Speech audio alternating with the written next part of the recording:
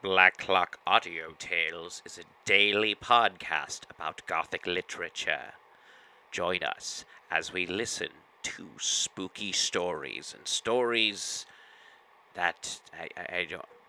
This hurts my voice. Hey everyone, this is DB Spitzer. This is recorded at the KZOM studios in Oleander, Oregon.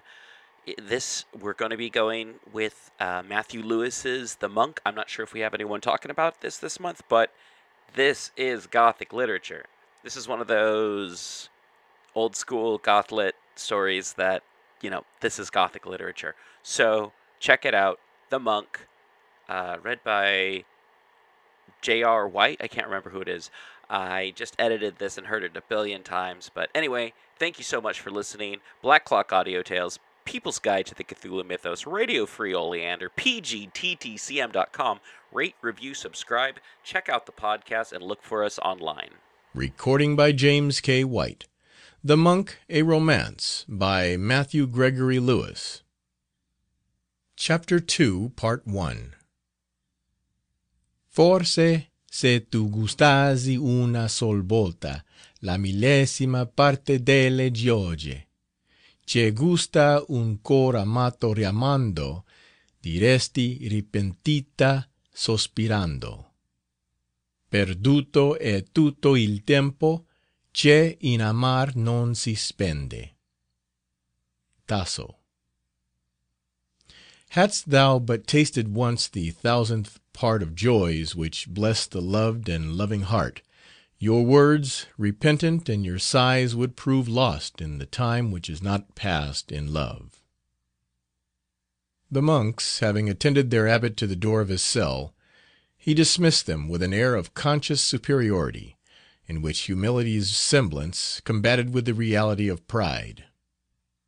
He was no sooner alone than he gave free loose to the indulgence of his vanity. When he remembered the enthusiasm which his discourse had excited, his heart swelled with rapture, and his imagination presented him with splendid visions of aggrandizement. He looked round him with exultation, and pride told him loudly that he was superior to the rest of his fellow creatures. Who, thought he, who but myself has passed the ordeal of youth, yet sees no single stain upon his conscience? Who else has subdued the violence of strong passions, and an impetuous temperament, and submitted even from the dawn of life to voluntary retirement? I seek for such a man in vain. I see no one but myself possessed of such resolution. Religion cannot boast Ambrosio's equal. How powerful an effect did my discourse produce upon its auditors! How they crowded round me! How they loaded me with benedictions, and pronounced me the sole uncorrupted pillar of the church! What then, now, is left for me to do?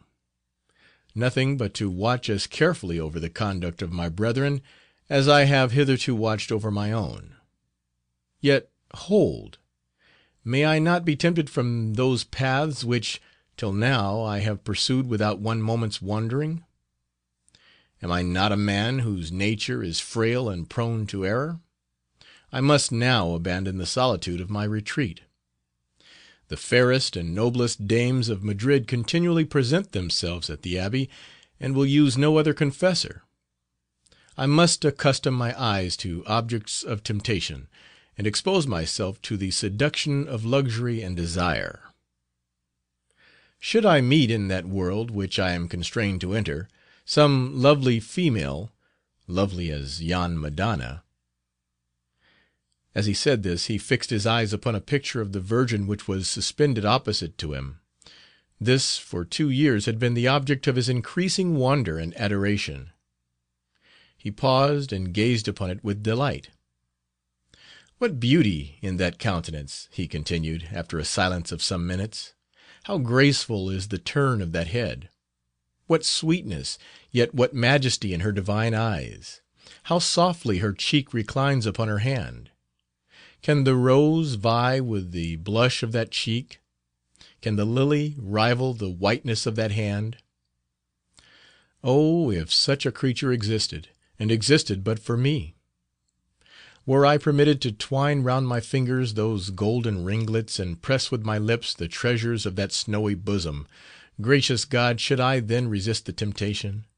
Should I not barter for a single embrace the reward of my sufferings for 30 years? Should I not abandon? Fool that I am! Whither do I suffer my admiration of this picture to hurry me? Away, impure ideas! Let me remember that woman is forever lost to me. Never was mortal form so perfect as this picture, but even did such exist, the trial might be too mighty for a common virtue, but Ambrosio's is proof against temptation. Temptation, did I say? To me it would be none. What charms me, when ideal and considered as a superior being, would disgust me, become woman and tainted with all the failings of mortality. It is not the woman's beauty that fills me with such enthusiasm. It is the painter's skill that I admire. It is the divinity that I adore. Are not the passions dead in my bosom? Have I not freed myself from the frailty of mankind? Fear not, Ambrosio. Take confidence in the strength of your virtue. Enter boldly into the world, to whose failings you are superior. Reflect that you are now exempted from humanity's defects, and defy all the arts of the spirits of darkness. They shall know you for what you are. Here his reverie was interrupted by 3 soft knocks at the door of his cell.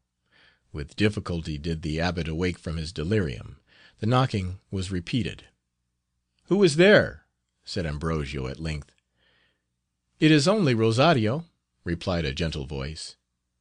"Enter, enter, my son." The door was immediately opened, and Rosario appeared with a small basket in his hand. Rosario was a young novice belonging to the monastery, who in 3 months intended to make his profession. A sort of mystery enveloped this youth, which rendered him at once an object of interest and curiosity. His hatred of society, his profound melancholy, his rigid observance of the duties of his order, and his voluntary seclusion from the world, at his age so unusual, attracted the notice of the whole fraternity. He seemed fearful of being recognized, and no one had ever seen his face. His head was continually muffled up in his cowl, yet such of his features as accident discovered appeared the most beautiful and noble. Rosario was the only name by which he was known in the monastery. No one knew from whence he came, and, when questioned on the subject, he preserved a profound silence. A stranger, whose rich habit and magnificent equipage declared him to be of distinguished rank, had engaged the monks to receive a novice, and had deposited the necessary sums. The next day he returned with Rosario, and from that time no more had been heard of him. The youth had carefully avoided the company of the monks. He answered their civilities with sweetness but reserve, and evidently showed that his inclination led him to solitude. To this general rule the superior was the only exception. To him he looked up with a respect approaching idolatry. He sought his company with the most attentive assiduity, and eagerly seized every means to ingratiate himself in his favour. In the abbot's society his heart seemed to be at ease, and an air of gaiety pervaded his whole manners and discourse. Ambrosio, on his side, did not feel less attracted towards the youth. With him alone did he lay aside his habitual severity. When he spoke to him, he insensibly assumed a tone milder than was usual to him, and no voice sounded so sweet to him as did Rosario's. He repaid the youth's attentions by instructing him in various sciences. The novice received his lessons with docility. Ambrosio was every day more charmed with the vivacity of his genius, the simplicity of his manners, and the rectitude of his heart. In short, he loved him with all the affection of a father. He could not help sometimes indulging a desire secretly to see the face of his pupil, but his rule of self-denial extended even to curiosity, and prevented him from communicating his wishes to the youth. "Pardon my intrusion, father," said Rosario. while he placed his basket upon the table, "I come to you a suppliant. Hearing that a dear friend is dangerously ill, I entreat your prayers for his recovery. If supplications can prevail upon heaven to spare him, surely yours must be efficacious. Whatever depends upon me, my son, you know that you may command. What is your friend's name?" "Vincentio de la Ronda." "'Tis sufficient. I will not forget him in my prayers, and may our thrice blessed St. Francis deign to listen to my intercession. What have you in your basket, Rosario?" "A few of those flowers, reverend father, which I have observed to be most acceptable to you. Will you permit my arranging them in your chamber?" "Your attentions charm me, my son." While Rosario dispersed the contents of his basket in small vases placed for that purpose in various parts of the room, the abbot thus continued the conversation: "I saw you not in the church this evening, Rosario." "Yet I was present, father. I am too grateful for your protection to lose an opportunity of witnessing your triumph." "Alas, Rosario, I have but little cause to triumph. The saint spoke by my mouth. To him belongs all the merit. It seems, then, you were contented with my discourse?" "Contented, say you? Oh, you surpassed yourself. Never did I hear such eloquence, save once." Here the novice heaved an involuntary sigh. "When was that once?" demanded the abbot. "When you preached upon the sudden indisposition of our late superior." "I remember it. That is more than 2 years ago. And were you present? I knew you not at that time, Rosario." "'Tis true, father, and would to God I had expired ere I beheld that day. What sufferings, what sorrows should I have escaped!" "Sufferings at your age, Rosario?"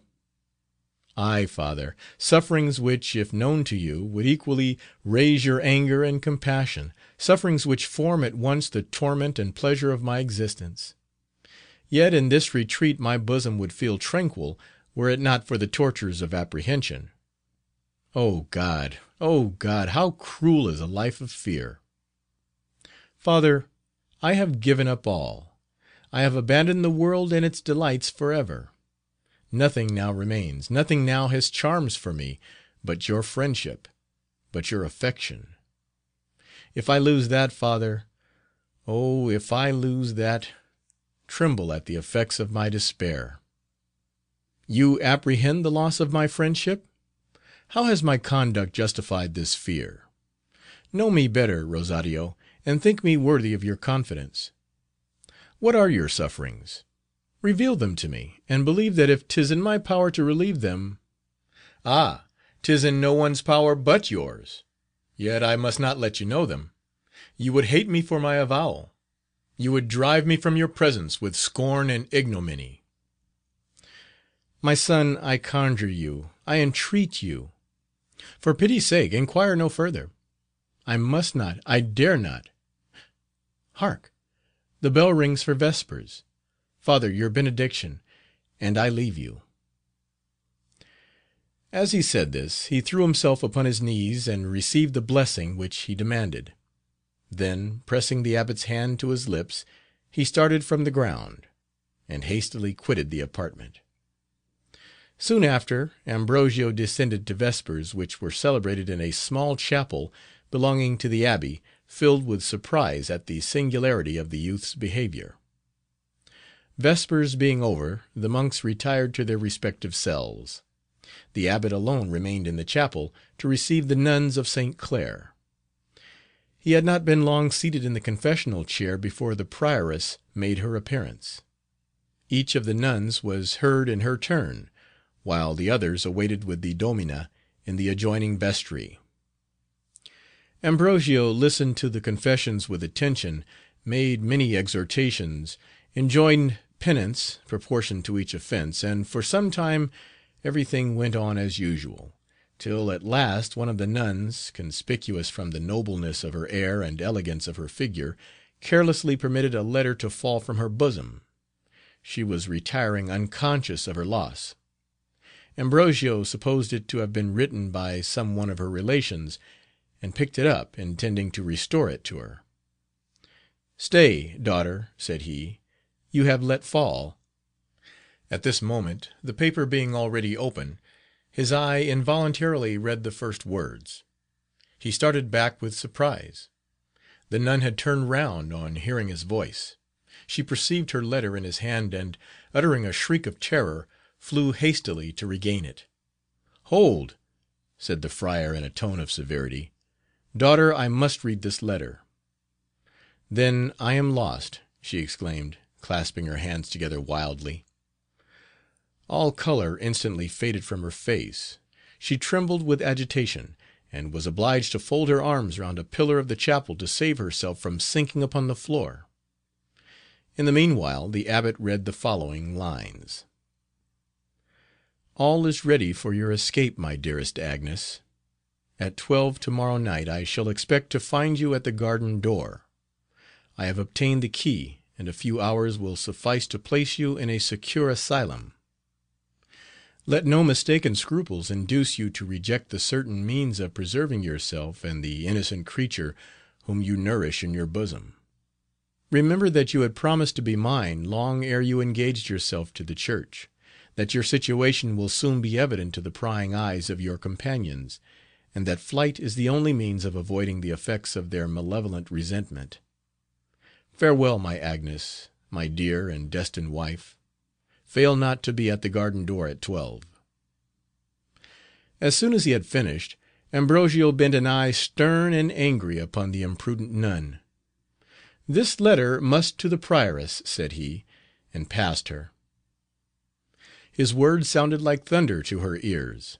She awoke from her torpidity only to be sensible of the dangers of her situation. She followed him hastily, and detained him by his garment. "Stay, oh stay!" she cried, in the accents of despair, while she threw herself at the friar's feet and bathed them with her tears. "Father, compassionate my youth. Look with indulgence on a woman's weakness, and deign to conceal my frailty. The remainder of my life shall be employed in expiating this simple fault, and your lenity will bring back a soul to heaven." Amazing confidence! What! Shall St. Clair's Convent become the retreat of prostitutes? Shall I suffer the Church of Christ to cherish in its bosom debauchery and shame? Unworthy wretch! Such lenity would make me your accomplice. Mercy would here be criminal. You have abandoned yourself to a seducer's lust. You have defiled the sacred habit by your impurity, and still dare you think yourself deserving my compassion? Hence, nor detain me longer. Where is the lady prioress?" he added, raising his voice. "Hold, father, hold. Hear me but for one moment. Tax me not with impurity, nor think that I have erred from the warmth of temperament. Long before I took the veil, Raymond was the master of my heart. He inspired me with the purest, the most irreproachable passion, and was on the point of becoming my lawful husband. A horrible adventure and the treachery of a relation separated us from each other. I believed him for ever lost to me, and threw myself into a convent from motives of despair. Accident again united us. I could not refuse myself the melancholy pleasure of mingling my tears with his. We met nightly in the gardens of St. Clair, and, in an unguarded moment, I violated my vows of chastity. I shall soon become a mother. Reverend Ambrosio, take compassion on me. Take compassion on the innocent being whose existence is attached to mine. If you discover my imprudence to the domina, both of us are lost. The punishment which the laws of St. Clair assign to unfortunates like myself is most severe and cruel. Worthy, worthy father, let not your own untainted conscience render you unfeeling towards those less able to withstand temptation. Let not mercy be the only virtue of which your heart is unsusceptible. Pity me, most reverend, restore my letter, nor doom me to inevitable destruction. Your boldness confounds me. Shall I conceal your crime? I, whom you have deceived by your feigned confession? No, daughter, no. I will render you a more essential service. I will rescue you from perdition in spite of yourself. Penance and mortification shall expiate your offense, and severity force you back to the paths of holiness. What ho! Mother St. Agatha. Father, by all that is sacred, by all that is most dear to you, I supplicate, I entreat. Release me! I will not hear you. Where is the Domina? Mother St. Agatha, where are you? The door of the vestry opened, and the prioress entered the chapel, followed by her nuns. Cruel, cruel! Exclaimed Agnes, relinquishing her hold. Wild and desperate, she threw herself upon the ground, beating her bosom and rending her veil in all the delirium of despair. The nuns gazed with astonishment upon the scene before them. The friar now presented the fatal paper to the prioress, informed her of the manner in which he had found it, and added that it was her business to decide what penance the delinquent merited. While she perused the letter, the Domina's countenance grew inflamed with passion. What!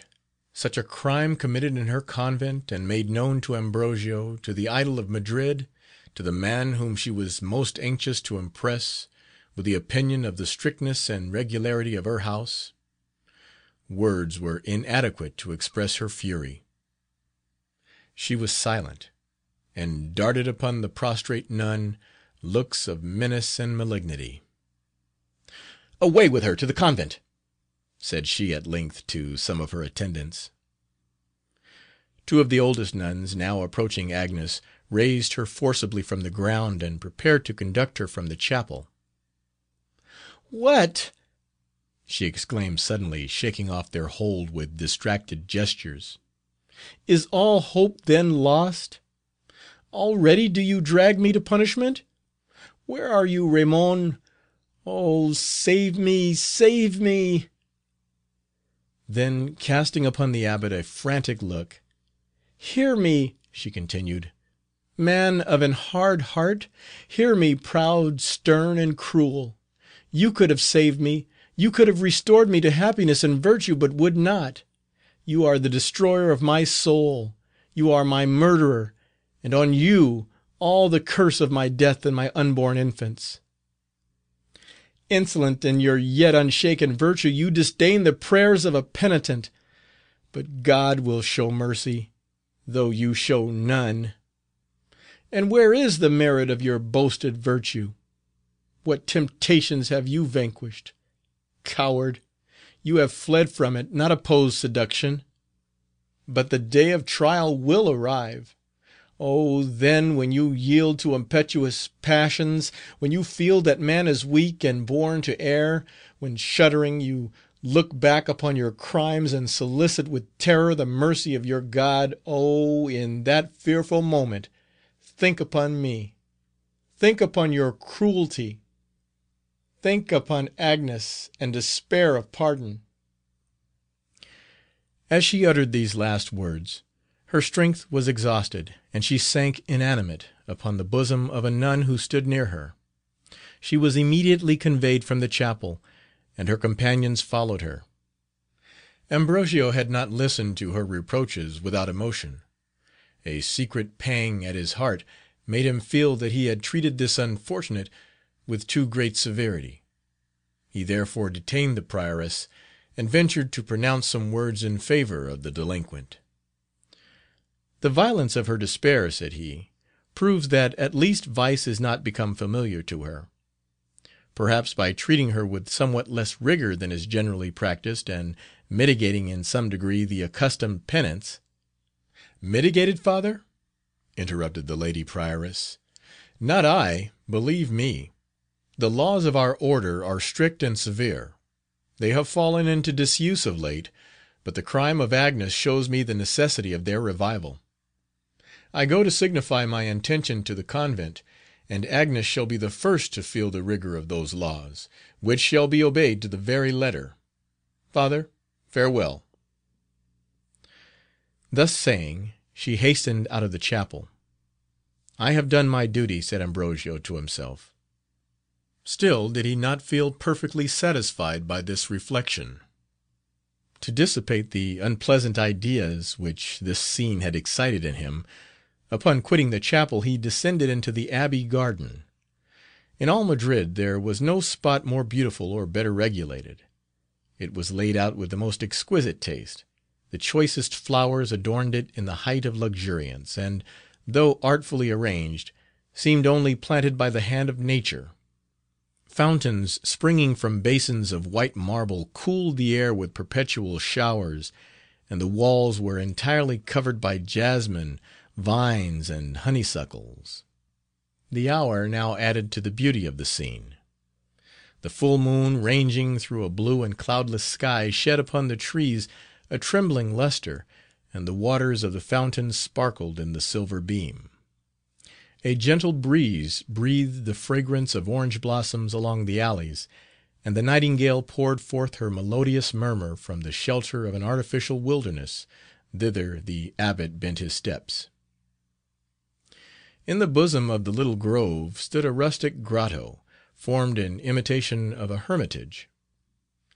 The walls were constructed of roots of trees, and the interstices filled up with moss and ivy. Seats of turf were placed on either side, and a natural cascade fell from the rock above. Buried in himself, the monk approached the spot. The universal calm had communicated itself to his bosom, and a voluptuous tranquillity spread languor through his soul. He reached the hermitage, and was entering to repose himself when he stopped on perceiving it to be already occupied. Extended upon one of the banks lay a man in a melancholy posture.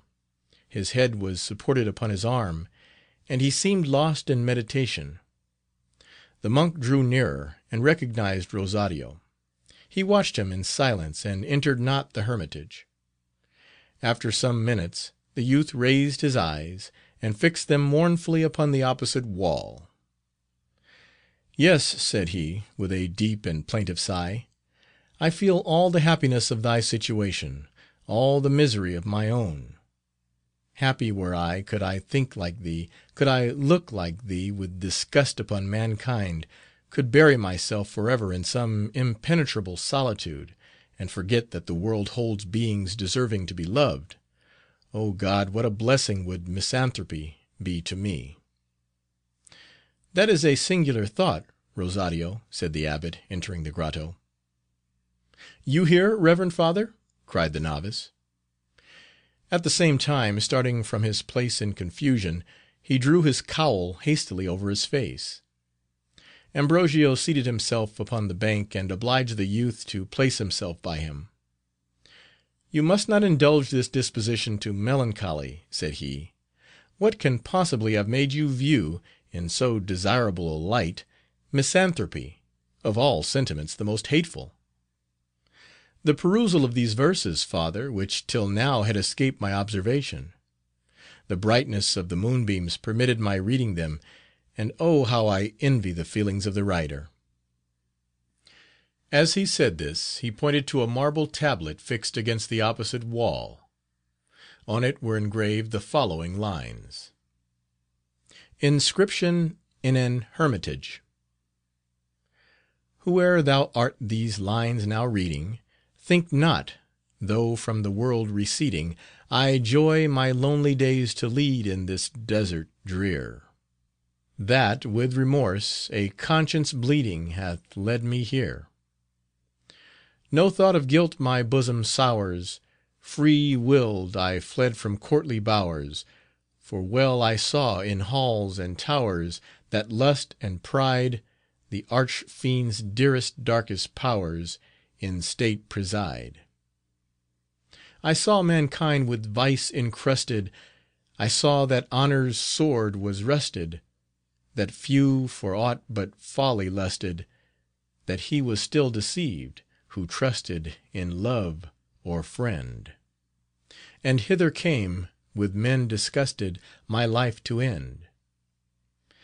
In this lone cave, in garments lowly, alike a foe to noisy folly, and brow bent gloomy melancholy, I wear away my life, and in my office wholly consume the day. This rock, my shield when storms are blowing, the limpid streamlet yonder flying, supplying drink, the earth bestowing my simple food, but few enjoy the calm I know in this desert rude. Content and comfort bless me more in this grot than e'er I felt before in a palace, and with thoughts still soaring to God on high, each night and morn with voice imploring, this wish I sigh. Let me, O Lord, from life retire, unknown each guilty worldly fire, remorseful throb or loose desire, and when I die, let me in this belief expire. To God I fly. Stranger, if, full of youth and riot, as yet no grief has marred thy quiet, thou haply throwest a scornful eye at the hermit's prayer, but if thou hast a cause to sigh at thy fault or care, if thou hast known false love's vexation, or hast been exiled from thy nation, or guilt affrights thy contemplation, and makes thee pine, oh, how must thou lament thy station, and envy mine. Were it possible, said the friar, for man to be so totally wrapped up in himself as to live in absolute seclusion from human nature, and could yet feel the contented tranquillity which these lines express, I allow that the situation would be more desirable than to live in a world so pregnant with every vice and every folly. But this never can be the case. This inscription was merely placed here for the ornament of the grotto, and the sentiments and the hermit are equally imaginary. Man was born for society. However little he may be attached to the world, he never can wholly forget it, or bear to be wholly forgotten by it. Disgusted at the guilt or absurdity of mankind, the misanthrope flies from it. He resolves to become a hermit, and buries himself in the cavern of some gloomy rock. While hate inflames his bosom, possibly he may feel contented with his situation, but when his passions begin to cool, when time has mellowed his sorrows and healed those wounds which he bore with him to his solitude, think you that content becomes his companion? Ah, no, Rosario. No longer sustained by the violence of his passions, he feels all the monotony of his way of living, and his heart becomes the prey of ennui and weariness. He looks round and finds himself alone in the universe. The love of society revives in his bosom, and he pants to return to that world which he has abandoned. Nature loses all her charms in his eyes. No one is near him to point out her beauties, or share in his admiration of her excellence and variety. Propped upon the fragment of some rock, he gazes upon the tumbling waterfall with a vacant eye. He views without emotion the glory of the setting sun. Slowly he returns to his cell at evening, for no one there is anxious for his arrival. He has no comfort in his solitary unsavory meal. He throws himself upon his couch of moss, despondent and dissatisfied, and wakes only to pass a day as joyless, as monotonous as the former. You amaze me, Father. Suppose that circumstances condemned you to solitude. Would not the duties of religion and the consciousness of a life well spent communicate to your heart that calm which— I should deceive myself did I fancy that they could. I am convinced of the contrary, and that all my fortitude would not prevent me from yielding to melancholy and disgust. After consuming the day in study, if you knew my pleasure at meeting my brethren in the evening, after passing many a long hour in solitude, if I could express to you the joy which I feel at once more beholding a fellow creature, 'tis in this particular that I place the principal merit of a monastic institution. It secludes man from the temptations of vice. It procures that leisure necessary for the proper service of the Supreme. It spares him the mortification of witnessing the crimes of the worldly, and yet permits him to enjoy the blessings of society. And do you, Rosario, do you envy a hermit's life? Can you be thus blind to the happiness of your situation? Reflect upon it for a moment. This abbey is become your asylum. Your regularity, your gentleness, your talents have rendered you the object of universal esteem. You are secluded from the world, which you profess to hate, yet you remain in possession of the benefits of society, and that a society composed of the most estimable of mankind. Father, father, 'tis that which causes my torment. Happy had it been for me had my life been passed among the vicious and abandoned, had I never heard pronounced the name of virtue. 'Tis my unbounded adoration of religion, 'tis my soul's exquisite sensibility of the beauty of fair and good, that loads me with shame, that hurries me to perdition. Oh, that I had never seen these abbey walls! How, Rosario? When we last conversed you spoke in a different tone. Is my friendship then become of such little consequence? Had you never seen these abbey walls, you never had seen me. Can that really be your wish? Had never seen you? Repeated the novice, starting from the bank and grasping the friar's hand with a frantic air. You? You? Would to God that lightning had blasted them before you ever met my eyes. Would to God that I were never to see you more, and could forget that I had ever seen you. With these words he flew hastily from the grotto. Ambrosio remained in his former attitude, reflecting on the youth's unaccountable behaviour. He was inclined to suspect the derangement of his senses, yet the general tenor of his conduct, the connection of his ideas and calmness of his demeanour till the moment of his quitting the grotto, seemed to discountenance his conjecture. After a few minutes Rosario returned. He again seated himself upon the bank. He reclined his cheek upon one hand, and with the other wiped away the tears which trickled from his eyes at intervals. The monk looked upon him with compassion, and forbore to interrupt his meditations. Both observed for some time a profound silence. The nightingale had now taken her station upon an orange tree fronting the hermitage, and poured forth a strain the most melancholy and melodious. Rosario raised his head, and listened to her with attention. It was thus, said he, with a deep drawn sigh, it was thus, that, during the last month of her unhappy life, my sister used to sit listening to the nightingale. Poor Matilda! She sleeps in the grave, and her broken heart throbs no more with passion. You had a sister? You say right that I had. Alas, I have one no longer. She sank beneath the weight of her sorrows in the very spring of life. What were those sorrows? They will not excite your pity. You know not the power of those irresistible, those fatal sentiments to which her heart was a prey.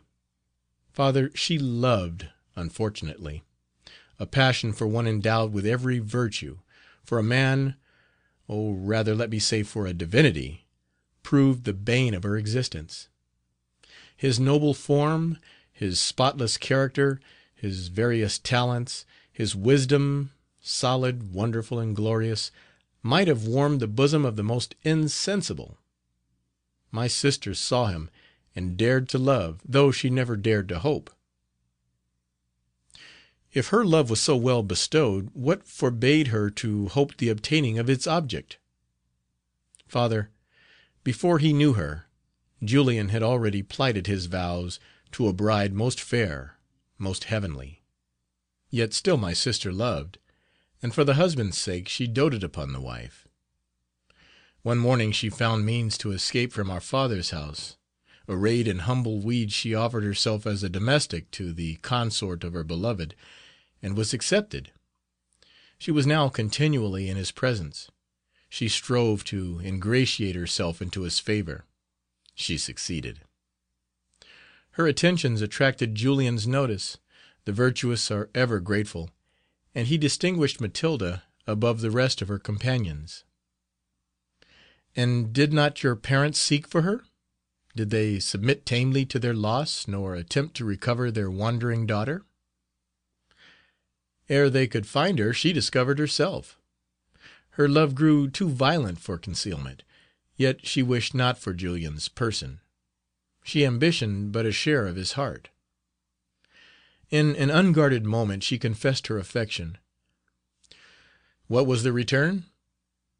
Doting upon his wife, and believing that a look of pity bestowed upon another was a theft from what he owed to her, he drove Matilda from his presence. He forbade her ever again appearing before him. His severity broke her heart. She returned to her father's, and in a few months after was carried to her grave. Unhappy girl! Surely her fate was too severe, and Julian was too cruel. Do you think so, father? Cried the novice with vivacity. Do you think that he was cruel? Doubtless I do, and pity her most sincerely. You pity her?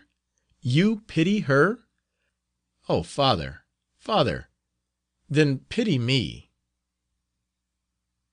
The friar started, when, after a moment's pause, Rosario added, with a faltering voice, For my sufferings are still greater.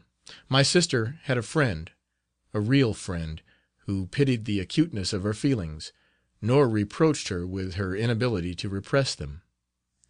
I have no friend. The whole wide world cannot furnish an heart that is willing to participate in the sorrows of mine. As he uttered these words he sobbed audibly. The friar was affected. He took Rosario's hand, and pressed it with tenderness. You have no friend, say you? What then am I? Why will you not confide in me, and what can you fear? My severity? Have I ever used it with you? The dignity of my habit? Rosario, I lay aside the monk, and bid you consider me as no other than your friend, your father. Well may I assume that title, for never did parent watch over a child more fondly than I have watched over you. From the moment in which I first beheld you, I perceived sensations in my bosom, till then unknown to me.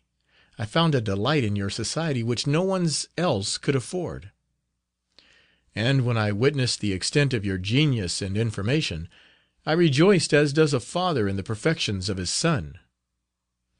Then lay aside your fears. Speak to me with openness. Speak to me, Rosario, and say that you will confide in me. If my aid or my pity can alleviate your distress, yours can. Yours only can. Ah, father, how willingly would I unveil to you my heart. How willingly would I declare the secret which bows me down with its weight. But oh, I fear, I fear. What, my son? That you should abhor me for my weakness, that the reward of my confidence should be the loss of your esteem. How shall I reassure you? Reflect upon the whole of my past conduct, upon the paternal tenderness which I have ever shown you. Abhor you, Rosario? It is no longer in my power. To give up your society would be to deprive myself of the greatest pleasure of my life. Then reveal to me what afflicts you, and believe me while I solemnly swear. Hold, interrupted the novice. Swear that, whatever be my secret, you will not oblige me to quit the monastery till my novitiate shall expire. I promise it faithfully, and as I keep my vows to you, may Christ keep his to mankind. Now then, explain this mystery, and rely upon my indulgence. I obey you. Know then, oh, how I tremble to name the word. Listen to me with pity, Reverend Ambrosio. Call up every latent spark of human weakness that may teach you compassion for mine. Father, continued he, throwing himself at the friar's feet and pressing his hand to his lips with eagerness, while agitation for a moment choked his voice. Father, continued he in faltering accents, I am a woman. The abbot started at this unexpected avowal. Prostrate on the ground lay the feigned Rosario, as if waiting in silence the decision of his judge. Astonishment on the one part, apprehension on the other, for some minutes chained them in the same attitudes, as they had been touched by the rod of some magician. At length, recovering from his confusion, the monk quitted the grotto, and sped with precipitation towards the Abbey. His action did not escape the suppliant. She sprang from the ground. She hastened to follow him, overtook him, threw herself in his passage, and embraced his knees. Ambrogio strove in vain to disengage himself from her grasp. "Do not fly me," she cried. "Leave me not abandoned to the impulse of despair. Listen while I excuse my imprudence, while I acknowledge my sister's story to be my own. I am Matilda. You are her beloved." If Ambrogio's surprise was great at her first avowal, upon hearing her second it exceeded all bounds. Amazed, embarrassed, and irresolute, he found himself incapable of pronouncing a syllable, and remained in silence gazing upon Matilda. This gave her opportunity to continue her explanation as follows: "Think not, Ambrogio, that I come to rob your bride of your affections. No, believe me, religion alone deserves you, and far is it from Matilda's wish to draw you from the paths of virtue. What I feel for you is love, not licentiousness. I sigh to be possessor of your heart, not lust for the enjoyment of your person. Deign to listen to my vindication. A few moments will convince you that this holy retreat is not polluted by my presence, and that you may grant me your compassion without trespassing against your vows." She seated herself. Ambrogio, scarcely conscious of what he did, followed her example, and she proceeded in her discourse. "I sprang from a distinguished family. My father was chief of the noble house of Villanegas. He died while I was still an infant, and left me sole heiress of his immense possessions. Young and wealthy, I was sought in marriage by the noblest youths of Madrid, but no one succeeded in gaining my affections. I had been brought up under the care of an uncle possessed of the most solid judgment and extensive erudition. He took pleasure in communicating to me some portion of his knowledge. Under his instruction, my understanding acquired more strength and justness than generally falls to the lot of my sex. The ability of my preceptor being aided by natural curiosity, I not only made a considerable progress in sciences universally studied, but in others revealed but to few and lying under censure from the blindness of superstition. But while my guardian labored to enlarge the sphere of my knowledge, he carefully inculcated every moral precept. He relieved me from the shackles of vulgar prejudice. He pointed out the beauty of religion. He taught me to look with adoration upon the pure and virtuous, and, woe is me, I have obeyed him but too well. With such dispositions, judge whether I could observe with any other sentiment than disgust the vice, dissipation, and ignorance which disgrace our Spanish youth. I rejected every offer with disdain. My heart remained without a master, till chance conducted me to the cathedral of the Capuchins. Oh, surely on that day my guardian angel slumbered, neglectful of his charge. Then was it that I first beheld you. You supplied the Superior's place, absent from illness. You cannot but remember the lively enthusiasm which your discourse created.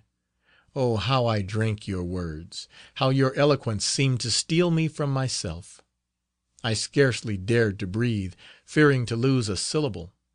And while you spoke, methought a radiant glory beamed round your head, and your countenance shone with the majesty of a god. I retired from the church glowing with admiration. From that moment you became the idol of my heart, the never-changing object of my meditations. I inquired respecting you. The reports which were made me of your mode of life, of your knowledge, piety, and self-denial riveted the chains imposed on me by your eloquence. I was conscious that there was no longer a void in my heart, that I had found the man whom I had sought till then in vain. In expectation of hearing you again, every day I visited your cathedral. You remained secluded within the abbey walls, and I always withdrew, wretched and disappointed. The night was more propitious to me, for then you stood before me in my dreams. You vowed to me eternal friendship. You led me through the paths of virtue, and assisted me to support the vexations of life. The morning dispelled these pleasing visions. I awoke and found myself separated from you by barriers which appeared insurmountable. Time seemed only to increase the strength of my passion. I grew melancholy and despondent. I fled from society, and my health declined daily. At length, no longer able to exist in this state of torture, I resolved to assume the disguise in which you see me.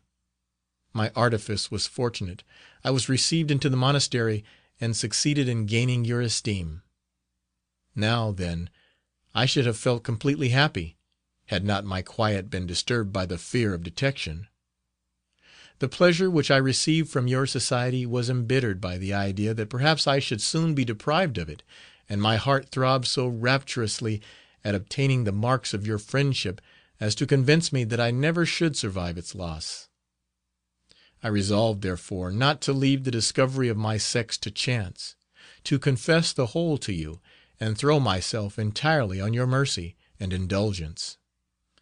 Ah, Ambrosio, can I have been deceived? Can you be less generous than I thought you? I will not suspect it. You will not drive a wretch to despair. I shall still be permitted to see you, to converse with you, to adore you. Your virtues shall be my example through life, and when we expire, our bodies shall rest in the same grave. She ceased. While she spoke, 1,000 opposing sentiments combated in Ambrosio's bosom. Surprise at the singularity of this adventure, confusion at her abrupt declaration, resentment at her boldness in entering the monastery, and consciousness of the austerity with which it behooved him to reply, such were the sentiments of which he was aware. But there were others also which did not obtain his notice.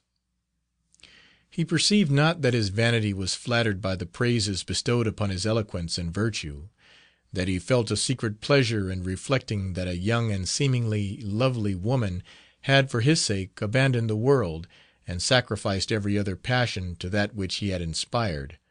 Still less did he perceive that his heart throbbed with desire, while his hand was pressed gently by Matilda's ivory fingers. By degrees he recovered from his confusion. His ideas became less bewildered. He was immediately sensible of the extreme impropriety, should Matilda be permitted to remain in the Abbey after this avowal of her sex. He assumed an air of severity, and drew away his hand. "How, lady," said he, "can you really hope for my permission to remain amongst us? Even were I to grant your request, what good could you derive from it? Think you that I can ever reply to an affection which—" "No, father, no. I expect not to inspire you with a love like mine. I only wish for the liberty to be near you, to pass some hours of the day in your society, to obtain your compassion, your friendship, and esteem. Surely my request is not unreasonable. But reflect, lady, reflect only for a moment on the impropriety of my harboring a woman in the Abbey, and that, too, a woman who confesses that she loves me. It must not be.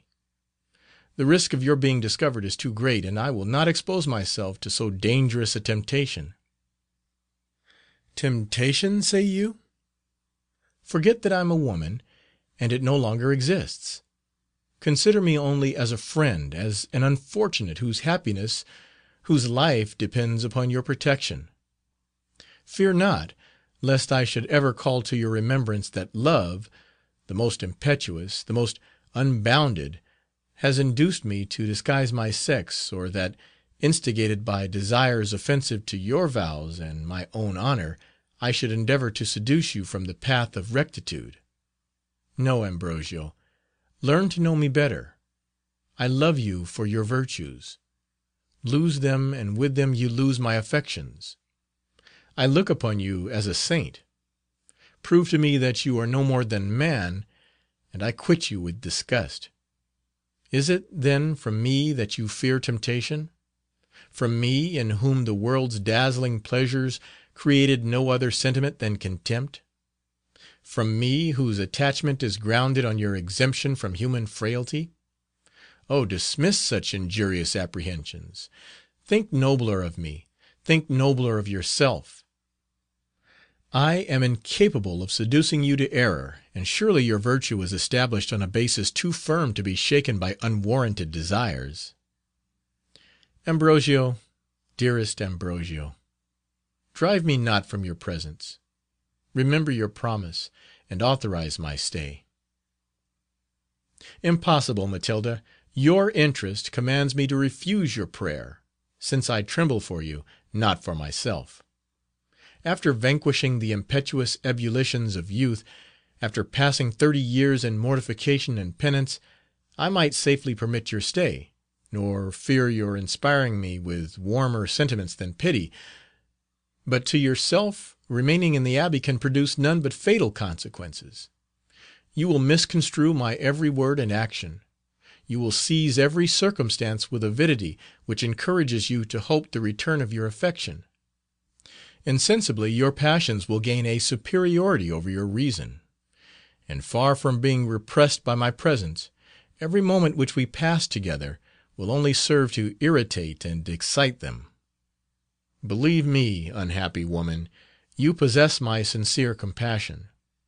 I am convinced that you have hitherto acted upon the purest motives, but though you are blind to the imprudence of your conduct, in me it would be culpable not to open your eyes. I feel that duty obliges my treating you with harshness. I must reject your prayer, and remove every shadow of hope which may aid to nourish sentiments so pernicious to your repose. Matilda, you must from hence to-morrow. To-morrow? Ambrosio, to-morrow? Oh, surely you cannot mean it. You cannot resolve on driving me to despair. You cannot have the cruelty. You have heard my decision, and it must be obeyed. The laws of our order forbid your stay. It would be perjury to conceal that a woman is within these walls, and my vows will oblige me to declare your story to the community. You must from hence. I pity you, but can do no more. He pronounced these words in a faint and trembling voice, then, rising from his seat, he would have hastened towards the monastery. Uttering a loud shriek, Matilda followed and detained him. Stay yet one moment, Ambrosio. Hear me yet speak one word. I dare not listen. Release me. You know my resolution. But one word? But one last word, and I have done. Leave me. Your entreaties are in vain. You must from hence to-morrow. Go then, barbarian. But this resource is still left me. As she said this, she suddenly drew a poniard. She rent open her garment, and placed the weapon's point against her bosom. End of Chapter 2, Part 1. Recording by James K. White. Chula Vista.